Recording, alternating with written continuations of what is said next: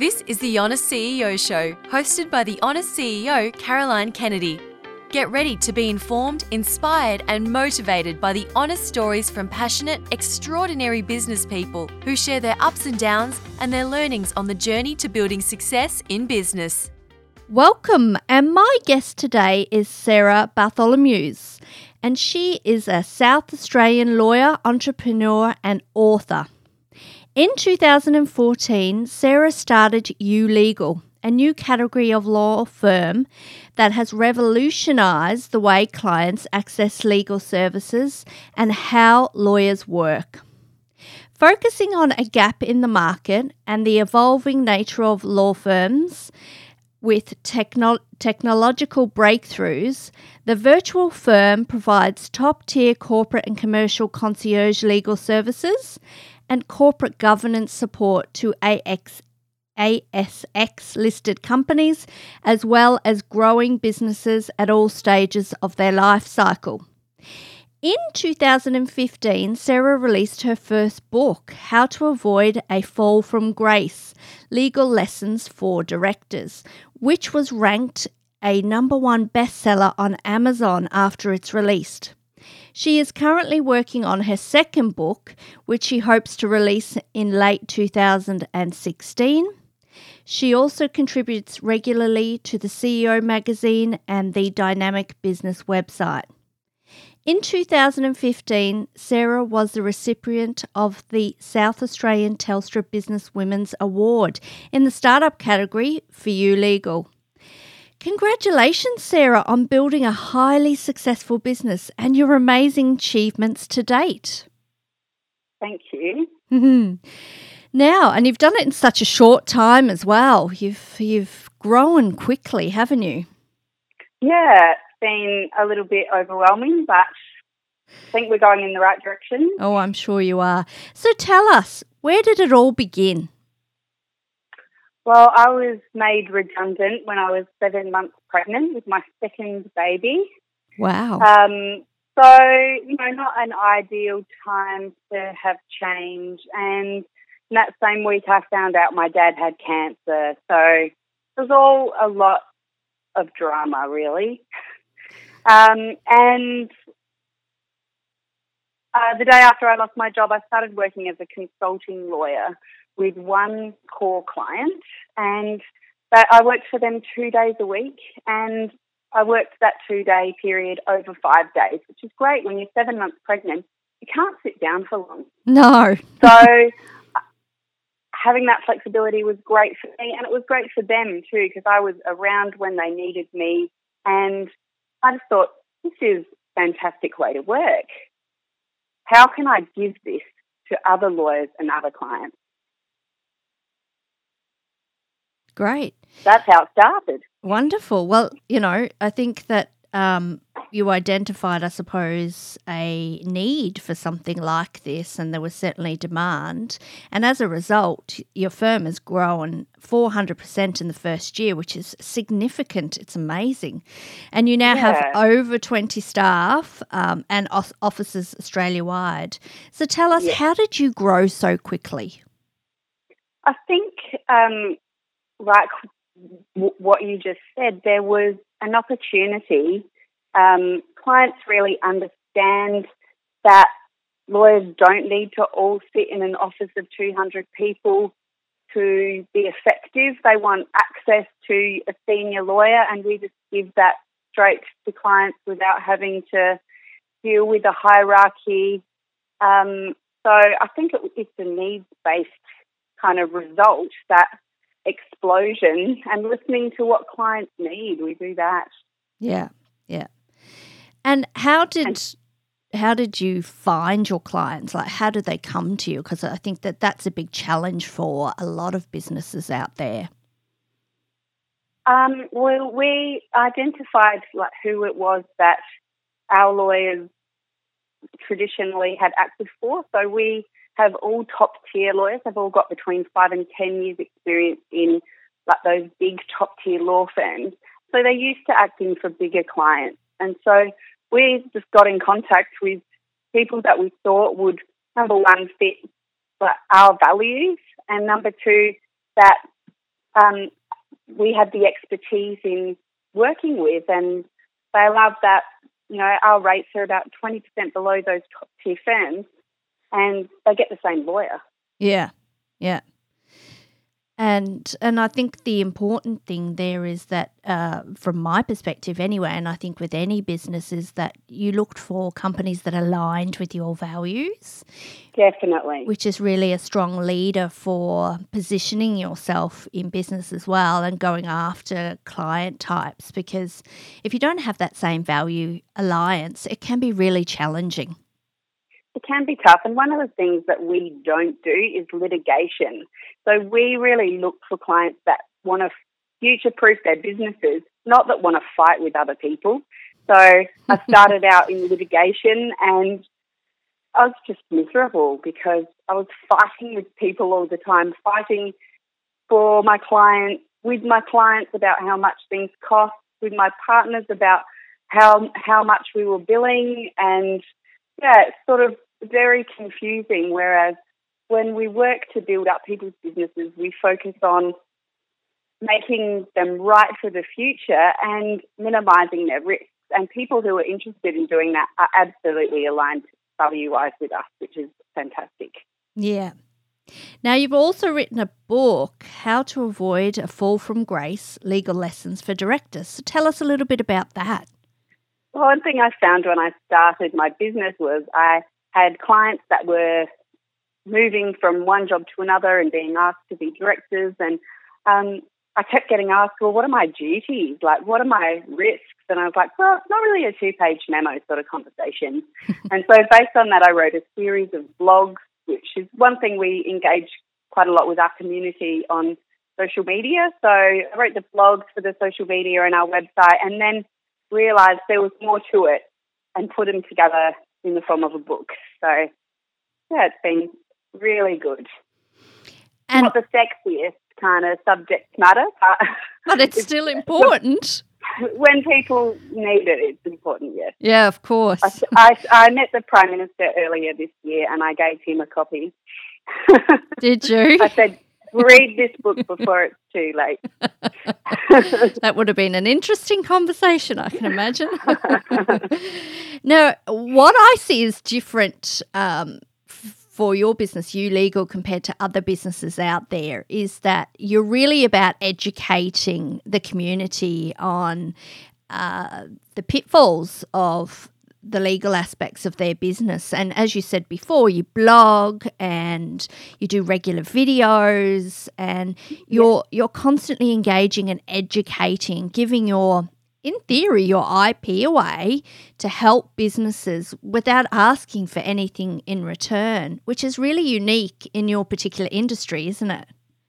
I think that's true. I don't think there's a lot of other law firms that go to quite the extent that we do in that respect.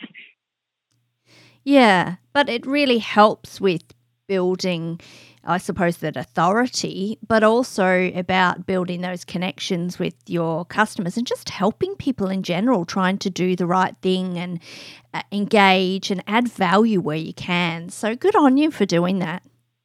Thank you. Yeah, we send out a newsletter once a fortnight to our community, and I always love it when they write back and say, I sent it to this person because they're going through that at the moment, or it's great to get that feedback. Yeah, absolutely. Now, you were invited to speak at this year's TEDx event held at the Whitsundays in May. Oh, ooh, how exciting, and such an honour, I suppose, for you, and a credit to you that they've invited you. So thank you. Tell us about that. How was it? Well, I got a call from the organisers and they said, do you want to speak at TEDx? And I was like, what do you want me to talk about? So she said she wanted me to talk about how to turn a no into a yes. And so my talk is about that. It's about possibilizing, how I took something that was impossible and how entrepreneurs all take something that's impossible and the steps they go through to make it possible. Yeah.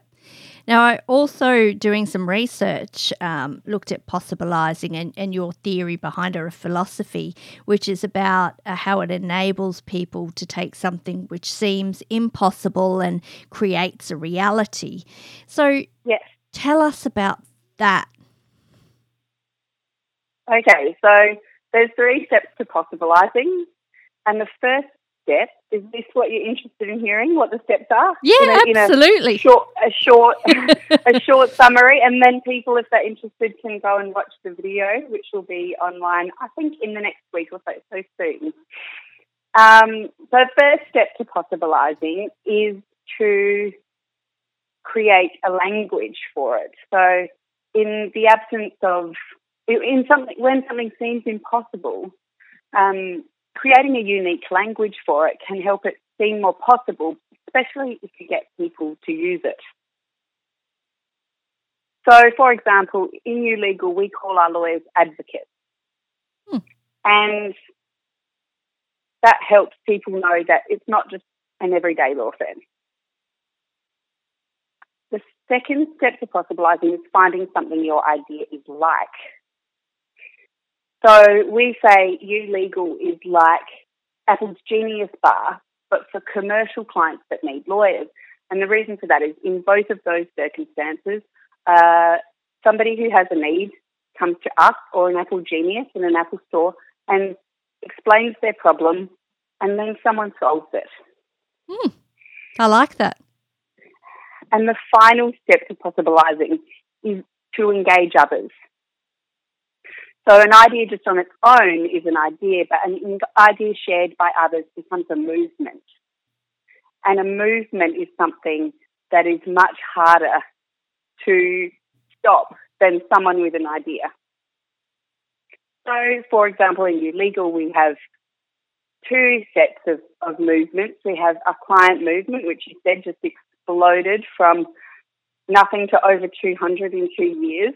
And we have the lawyer side as well, which we started out with just me on my own, and then we added 1, and then we added 15, and then we added 20. So that's, sort of, you can see the momentum.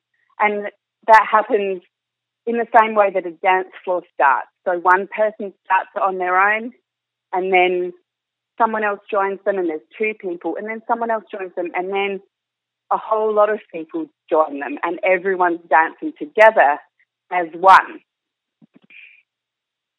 Yeah, and I really, I love that concept, and you've broken it down into really easy to understand steps, and then bringing that back to give examples based on your business, which is perfect because, again, all of what you've just described here comes back to your values, but also, your blog and how you communicate, and you actually want to engage others and, and to add that value. So it's a perfect alignment with your business. Well, of course it would be because you came up with it. So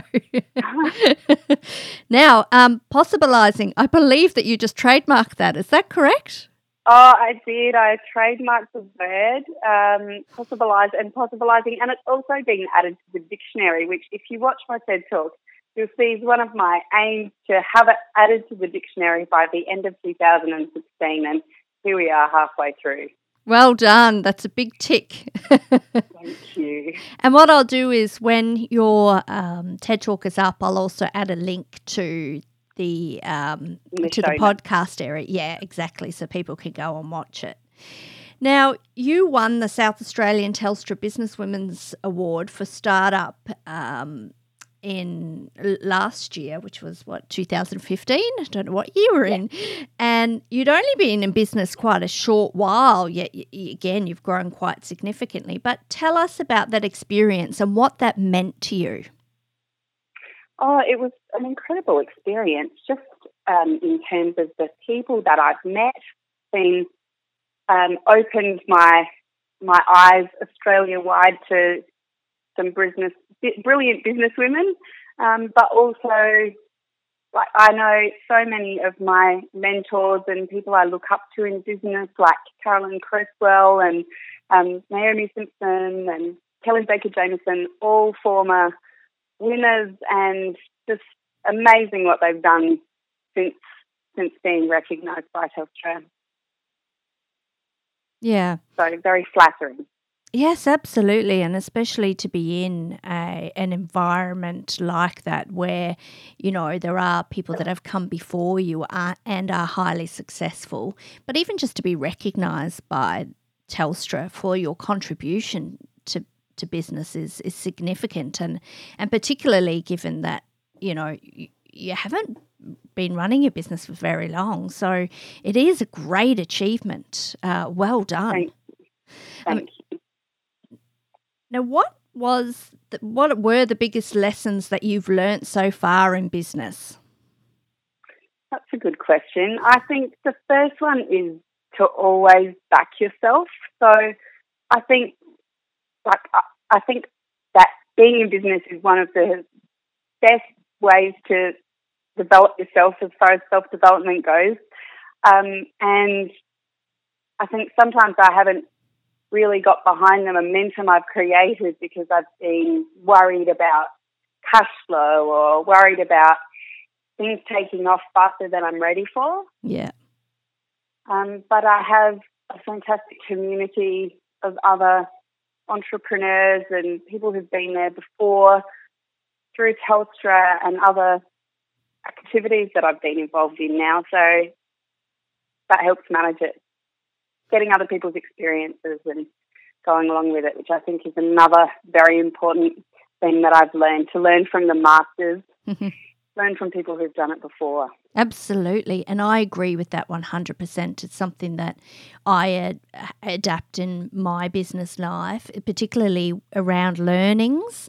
And I love to learn and develop continually to the point where I'm a little bit obsessed by it, and I shouldn't. I spend too much time on it. But I absolutely believe in the looking at the people who've been successful at what you want to do, contacting them and asking them about that and learning from them about that, or even just watching what they've done and actually replicating it, you know, because you could be scrambling in business, running around, but if people have done it already, emulate what they've done, learn from what they've done and replicate it. Exactly.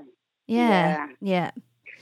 Another thing is just to really listen to your clients as well. We've developed a fixed price policy product where we go into newly ASX listed companies and other companies and look at all their policies and find where the risks are for the leaders. So one of the big risks in a business is not having a policy framework. Yep. And that's what we found by talking to about 100 CFOs in February this year. So we've done a pilot project and we've developed it, and I'm hoping that's one of the things I was afraid of taking off too quickly, because every CFO I mentioned to was like, yeah, we need that. I'm like, oh, okay, well, let's do it then. That really surprises me, and particularly because I've been a CEO of multi-million-dollar businesses, and from my perspective, a policy structure is the foundation of a business related to transparency within the organisation and setting the right expectations up front so that you can really give some structure, particularly to the people around you, and they know what the company's about and they know what's expected. True. And they know like where their delegation is and when they need permission for things and how much they can spend for dinner if they are travelling for work and all that sort of like minutiae, but important. Oh no, it's nonetheless, very important. Because it could be chaotic with individuals just doing whatever they wanted without or having... what they think's okay without reference to anything. Yeah, absolutely, without that framework for, I suppose, that framework to follow. So this is what my second book's about. I think I've already got a buyer in you. Yeah, absolutely.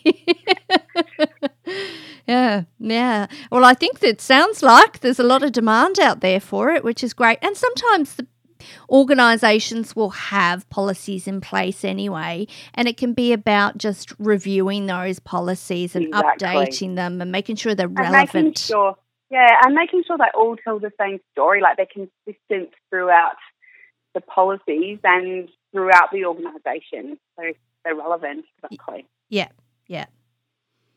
Now, you're a mum to 2 beautiful kids. How do you balance family life with building and running a highly successful and I'm sure very demanding business? I must tell you that my husband has been overseas for 2 weeks. He's back later this week, and it has been incredibly tough without him. So he is a major support for me in terms of managing the kids and the amount of housework that kids create. I know. I've been writing the book between like when they go to bed and when I go to sleep, because during the day I'm in meetings or flying interstate or I've got time commitments.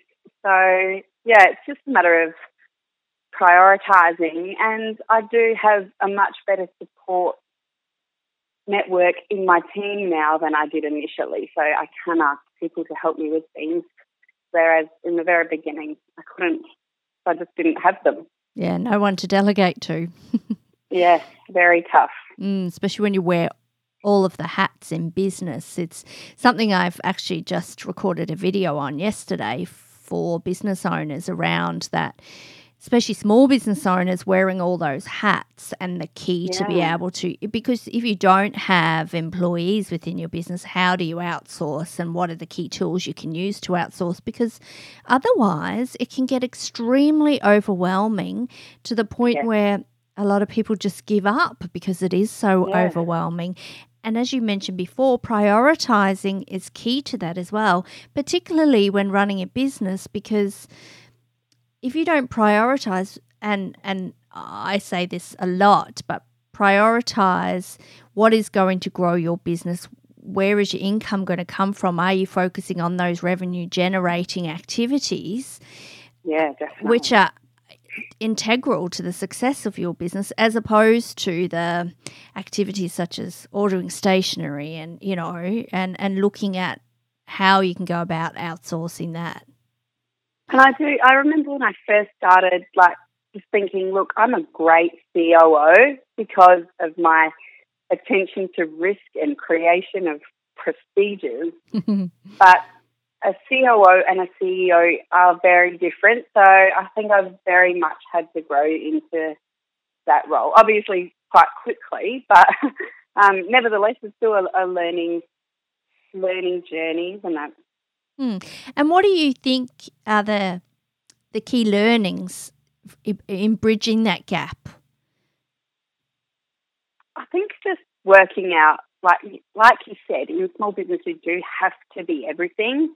But if you're not focusing on what clients want and giving that to them so that your revenue can grow, then you can't focus on who to delegate to because you don't have any money. And without customers or clients, you don't have a business. Yeah, absolutely. And I say that all the time.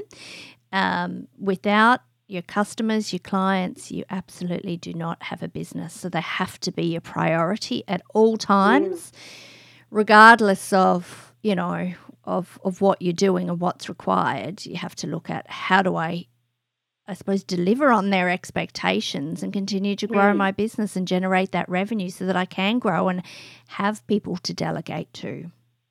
Yes. Is there anything else you think you've learned during that process? Probably a million things. Distilling them, isn't it? I know. Yeah. Nothing else that comes to mind as immediately as without customers you don't have a business. Yeah, which at the end of the day is everything anyway. What advice do you have for anyone struggling in business? That's a good question as well. I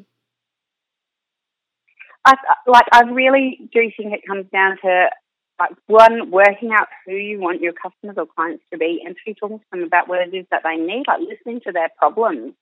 And if you are a business, you probably already know what their problems are, and just writing down what their problems are and writing out how you can solve them, then talking to them and finding out if that's what they need, like if that does solve a problem for them. Yeah. And I think to that point is as well not making the assumptions about what their problems are about, which a lot of business owners do. And that's where they find it really challenging because they make an assumption as opposed to just simply asking the question. Yeah, pick up the phone. Yeah, and asking the question regularly, and when I talk about regularly, a minimum once a year as well, to ensure that you remain relevant, because in this technological age, everything is changing and shifting so quickly, and it's integral to a business's success to ensure that they remain relevant to their customer base. So one thing to do that is one thing we do in our team is, not me, but someone in my team calls our clients a couple of times a year and asks them what we should start doing, stop doing, and keep doing. It's a really good kind of pulse check to see, like, if we're giving people what they expect and what they want, and like what else we could be doing that would help. And the law is a difficult area because it's highly regulated business environment, unlike a lot of other businesses, and rightly so, because people come to us with, in general, they're things that are very important in their lives, and they need to know that that's taken seriously by the lawyers they see.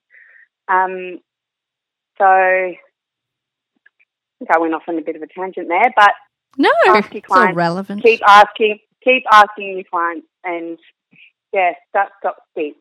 Start, stop, keep has been a great one for me. Yeah, that's a good tip. Thanks, Sarah. And finally, what does the future look like for you? For me or for you, legal? A bit of both, I think. You legal, aren't you? At the moment, yes. So we're rolling out new risk, which is another, that's what the policy documentation will be prepared in, so Growth Shield.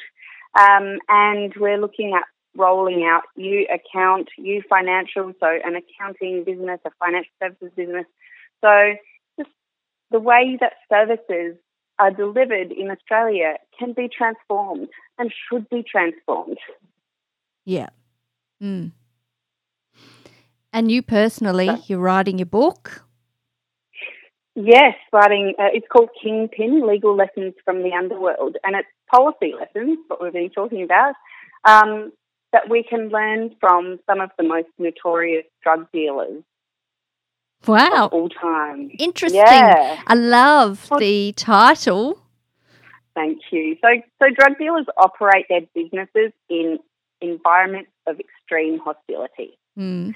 And they have to be extremely creative. So I'm just interested and sort of obsessed at the moment with looking at, like, what can leaders in companies learn from them? And there are so many lessons. And how are you doing this research? Libraries, internet. Okay. You're not going out there actually sitting with them one-on-one. No, and that's an interesting thing that we've learned, is that most research on drug dealers is about the people who are on the street doing the deals, because they're really easy to access, and they're mostly doing it either to feed their habit or earn some money. So they're quite easy to connect with, apparently, for research purposes. So mine, some of them are no longer with us, some of them are incarcerated, some of them are no longer incarcerated. So we're not going to speak to them directly, but we are doing research about them, and a lot of them have a lot of legends around them, of course. So trying to establish what they actually did versus what the legends are is also a challenge. But I think there's lessons in the legends as well, in the way that there's lessons in Bible stories that might be simply stories. Yes. Yeah, absolutely. I would agree with that. It would be an interesting fact-finding mission to be on at the moment. Yeah, I can imagine. Yeah. Well, I look forward to reading your book. Thank you. When do you think it will be out? I've been working with the publisher to get him the first manuscript by the end of June, so I'm hoping to release it in October. Great. Well, I look forward to it. It'll be an interesting read, definitely. Thank you so much for your time, Sarah, and congratulations for everything that you've achieved. You must be really proud, and certainly the business is a credit to you and to your tenacity as well. Thank you. Thanks for having me. You're welcome. Been loving your podcast, so very excited to be invited. Oh, thank you so much. Glad to have you here. Thank you for listening to the Honest CEO Show with Caroline Kennedy. Don't miss an episode. Subscribe on iTunes for your weekly dose on all things business.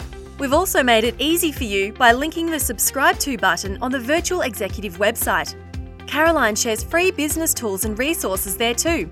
And if you're stuck and need some advice, book a free 30-minute session with Caroline or one of her team. Go to www.virtualexecutive.com.au and check it out.